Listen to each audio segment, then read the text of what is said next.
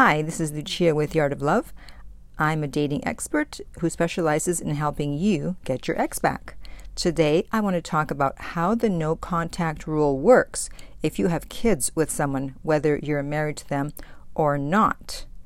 I get this question a lot on the channel, and so I thought, okay, it's time to discuss it. But do keep in mind that most of the videos on my channel are geared towards people who are single and who are dating and who do not have kids together. So before I get into today's topic, I want to remind you to make sure that you subscribe to the channel so you don't miss any future videos. And while you're at it, tap the bell icon so you will be notified when my next video is up. So the first thing I want to say about having kids with someone and being in a breakup is that you actually have an advantage. Believe it or not, because everyone is worried, oh my God, how can I do no contact if we have to have contact because of the kids? Well, that's your advantage. You have to have contact. They can't just disappear. Well, they could, but hopefully they won't. And so you have a chance to show that you are making changes if they broke up with you because of your behavior and that you're improving yourself. But first, you do have to do a modified form of no contact. You do have to do no contact up to a point. Obviously, you have children together, so you can't totally do no contact. And so the first thing I want to say is do not use the kids as an excuse to break no contact. Your ex is going to be expecting you to do that anyways. You know, that's amateur hour. Everyone thinks that, oh, well, just contact him to ask about little Johnny, thinking that he doesn't know what you're up to. It's like, come on. Is your spouse that dumb or your ex that dumb? But you're not going to do that because you're too smart for that now. You're listening to me and you know that that's not going to work. So you can't do full no contact. You're going to do a modified form, and that means no extra contact. You only reach out if it has to do with the kids. And so you ask yourself before you reach out, is this really necessary? Do I really need to contact my ex right now, or can it wait?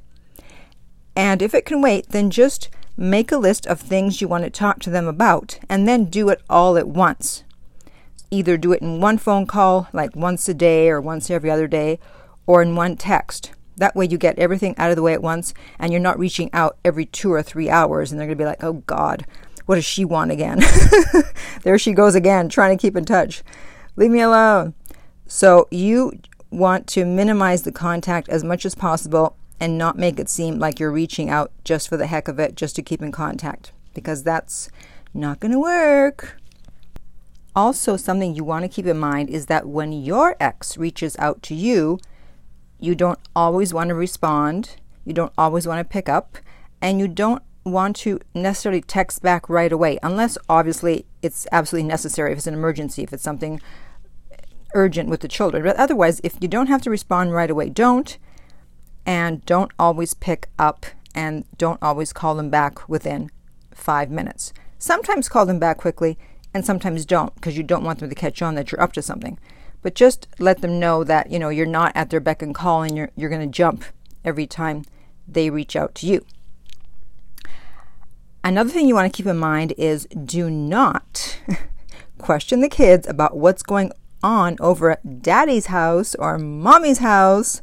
You know the way kids are. You know how honest they are, and they may inadvertently say something to your ex. So do not try and use them as your little spies. Keep them out of this as much as possible. And then finally, I want to talk about the exchange, or the changing of the guard, as I like to call it, when you have to either pick up the kids or hand them over.